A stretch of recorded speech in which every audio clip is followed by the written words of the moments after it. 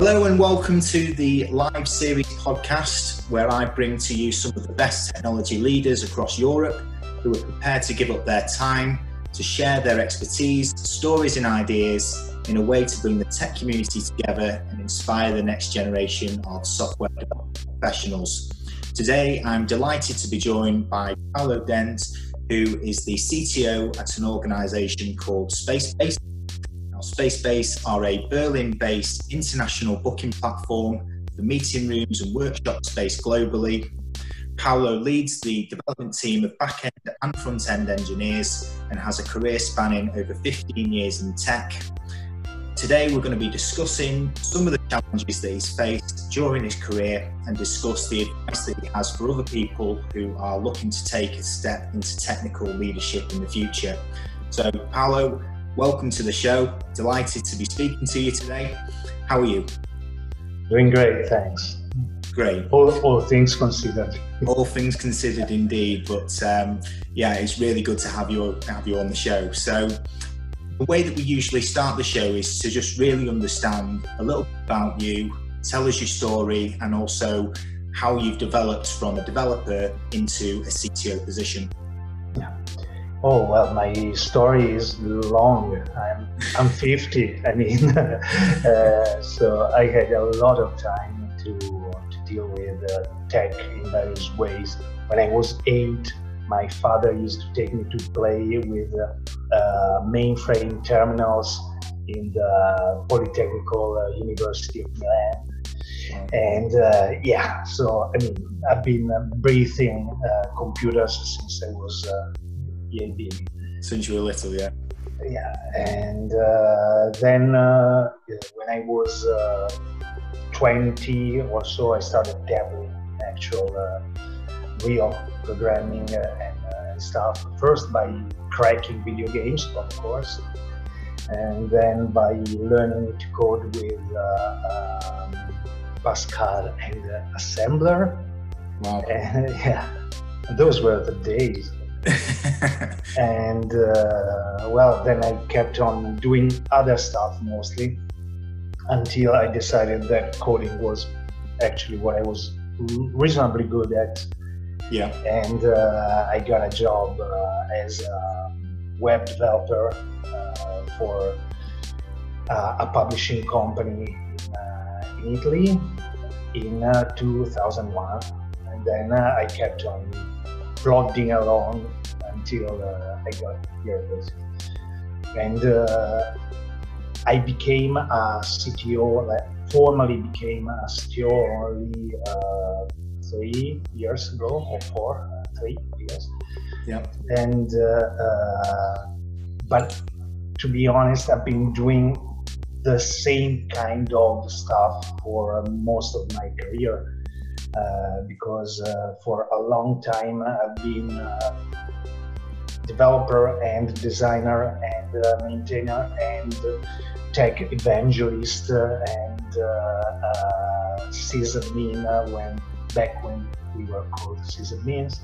So yeah. It was sort of a natural evolution to just Did you always see yourself progressing into a CTO or to a leadership position? Is that all the you wanted to take, or is it just naturally progressed like that? Naturally, I'm not very ambitious, I guess, so I didn't really yearn for a position of responsibility or anything. Yeah. And but on the other hand, there comes a time where it's either that or just realize you're always going to just be every day. Yeah. And and I mean, I've been doing this for long enough to try and spice things up. Perfect. So how have the obviously, you know, we all know that there's a global pandemic going on and there's a lot of challenges that we've faced over the last few months. Just talk to us about how the last few months have been for you and for the Spacebase, really. Well, Spacebase, as you mentioned, is is a booking platform, and we work in the meetings business, and there are very few other businesses that can be impacted quite as much. I mean, we could have been in the travel industry, and that would have been worse. So it could have been a lot worse, But you're in that industry where you are obviously going to be impacted because people are not able to book out meeting room space. Because they're in lockdown ultimately. Yeah, and what this meant for us is that the first, let's say, first month of the pandemic was like tumbleweeds. I mean, it was just nobody was about to book another meeting. Right away. Yeah. But luckily, the leadership of the company figured out a few ways of sort of mitigating the impact, and so we managed to survive so far, which is pretty good. Yeah, exactly. That's you're in a lot more fortunate position than other businesses because it's massively impacted some industries, and unfortunately they've had no choice but to close down. So the silver lining is you're still there, you're still going, and obviously if everyone can come out the other side, and then that's positive, and then we can go again. I mean, I'm kind of concerned that when we finally come out the other side, it's going to be like Mad Max or something. And I don't expect like 4 years to really want to book a meeting. If that does not happen, I guess we're going to be in a reasonably good position, mostly because we spent the last few months cutting a lot of dead weight from the platform itself. And that is good. I mean, first thing we had to do was figure out a way of reducing the fixed costs. Okay. Because it's okay to pay a lot of money for, I don't know, Google services when you actually have users who benefit from them. When you don't, it's kind of not great. Yeah, exactly. Yeah, no, I understand. I think that's something that we've done as well as a business. You know, when you're backed against the walls, you have to take a look at everything, don't you, as a business, and decide what do you need, what do you don't need, how can you take a step back and make those cuts, I suppose, from a product perspective, just to make sure that you do come out of the other side, you know? Yeah, exactly. And that's basically that's what we spent the first month all day and trying to should we load this here or there, and if we load it there, maybe it's going to be that we are going to save 50 euros. I think I went a bit overboard with saving 50 or 50 euros. It's so what would you say has been the biggest challenge over this period, both yourself and your team during this kind of last 3 months? The real challenge is what happened in the following months actually, because we've been at it for the last couple of months, and it's preparing for the future, because like trying to save the company from the catastrophe was one thing. It was very easy in a certain way, because that's what you need to do, and you know what you need to do, and you just go ahead. Things have become a bit harder after that, because we are in the middle of a massive, gigantic change in the platform itself. And we are doing that with reduced personnel, of course, because we can't afford to hire tens and hundreds of developers, and figuring out what to do, how to do, and doing this in a sort of continuous integration and delivery way. Yeah. So we need to keep everything up and running, even though we are completely changing everything else. So whose responsibility ultimately is that to look at that and to make those changes? Is that something that you would discuss with the higher management team? Do you get input from the development team as well? Or how does that kind of work? That is, it's mostly it's actually a sort of choral. Can you say that? Yeah. A choral thing, because all of the teams are going to be massively impacted by these changes that we in the development team are preparing, and so we need to try and do things in the least impactful way that we can figure out, because it's it's really massive, and I can't bother. I can't bore you with explaining the whys and wherefores of everything. But it's just a titanic thing, and so we basically were trying to have the development team do small changes that are then validated by the responsible team, ideally without the responsible team being even aware that a change was made. Right. So that is the ultimate goal for the time being, and all of this is in a future perspective, because this is what we need to do now to be able to do even larger things. Okay. So how did you adapt from realizing that this pandemic had happened, and that you were going to have to make all of these changes, and then you moved into those next couple of months? How have you adapted, and what changes did you put into place, I suppose, and what are things like now that you've made those changes? We had our last quarterly meeting before the very last, back in February, I think.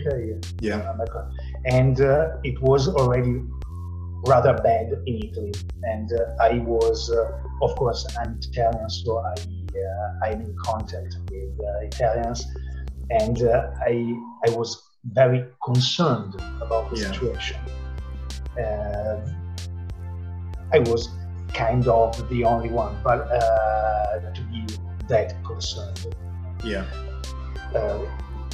In a few weeks, not even weeks, like a few days after that meeting, the situation was clearly going to be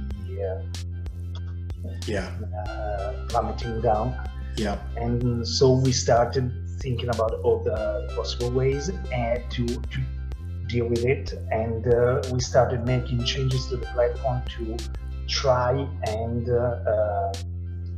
let people book spaces, even though the pandemic was still raging. Things were happening, So things like I think we've been the first, or definitely among the first, to show a badge for venues and spaces that that can respect the coronavirus distancing measures. So and all the protections like hand sanitizer on the table, and you can have the spaces so and so, and the capacity of rooms is massively reduced, of course. But we did that. We managed to deliver that real quick, and I think that was a good idea, and I think that helped us as well with survival and so on. And then there's been some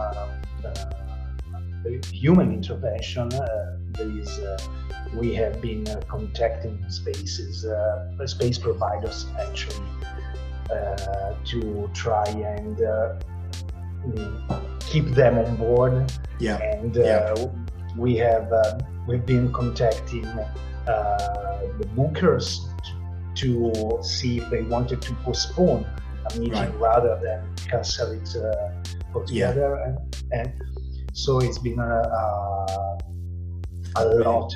Yeah. Really busy time. Yeah. Exactly. And the platform is better for that, in my opinion. Yeah.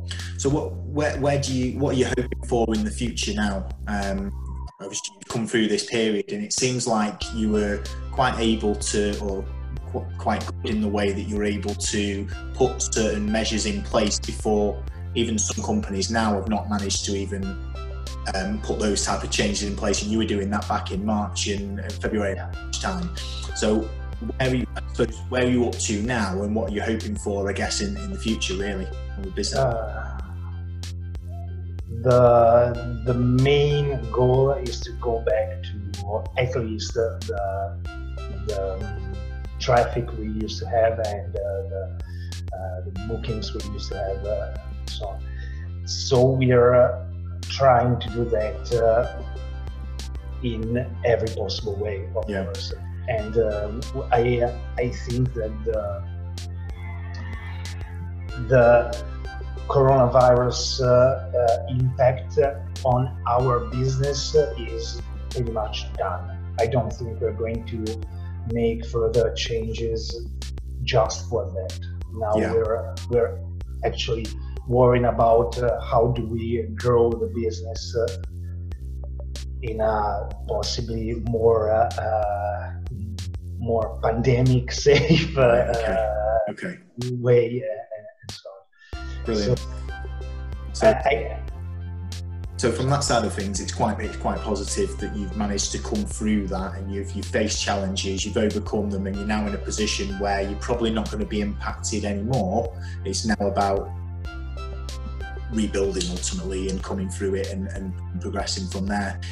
Am I right in thinking, because you do meeting space all across the globe, in certain countries where there's less of an impact on the virus, that you can still continue to offer the service in those areas of the world as well?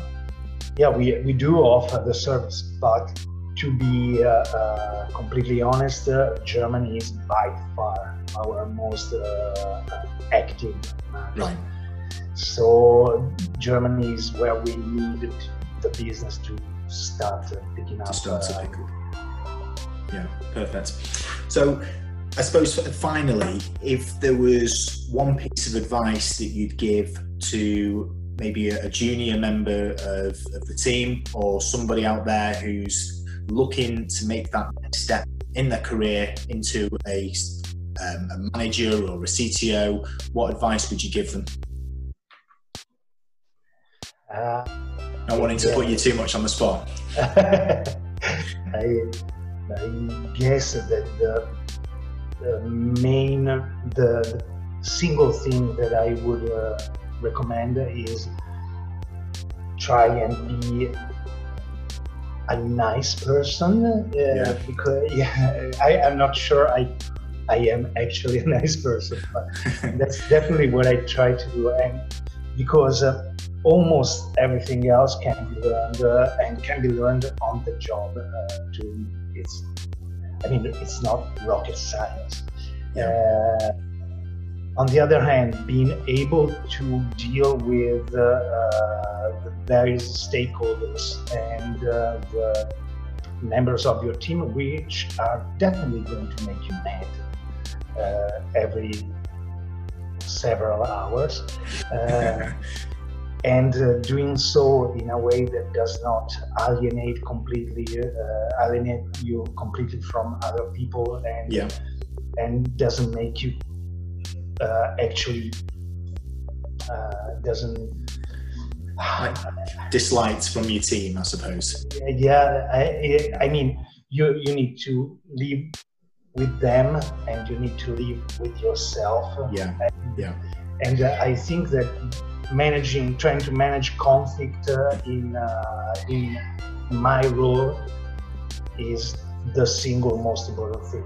The rest is, I mean, if you even think about becoming a CTO, that already means that you're a nerd and you're a fanatic about tech, and you love your job, and you think at least you have some shreds of ambition and so on. So those are all already taken care of. Being friendly when possible, and being not too obnoxious when you can't be friendly. I think those are traits that I definitely welcome other people. So Brilliant. I wholeheartedly agree with you. You know, you can't. You've got to lead by example. You know, you can't. You're dealing with people, and you have to understand that from their perspective and different ideas. So I've been posting regularly on LinkedIn about this recently, about being kind. There's not enough kindness in the world, and if people can just have that quality about them, I think that the workplace, the world, and everything like that will be a much better place. So it's really refreshing. Nice. And of course, now you'll receive emails from the devs in my team that say, no, that's he's a complete jerk. I very much doubt that. But I really appreciate your time, Paulo. Thank you very much for coming on the show. I really appreciate your insights and your advice that you've given to other people. Thanks everybody else for watching. I hope you've enjoyed it. If you can share, like, and share amongst your friends and colleagues, would really appreciate it. But Paulo, thank you very much for your time, and thank you. I'll see everybody else on the next episode.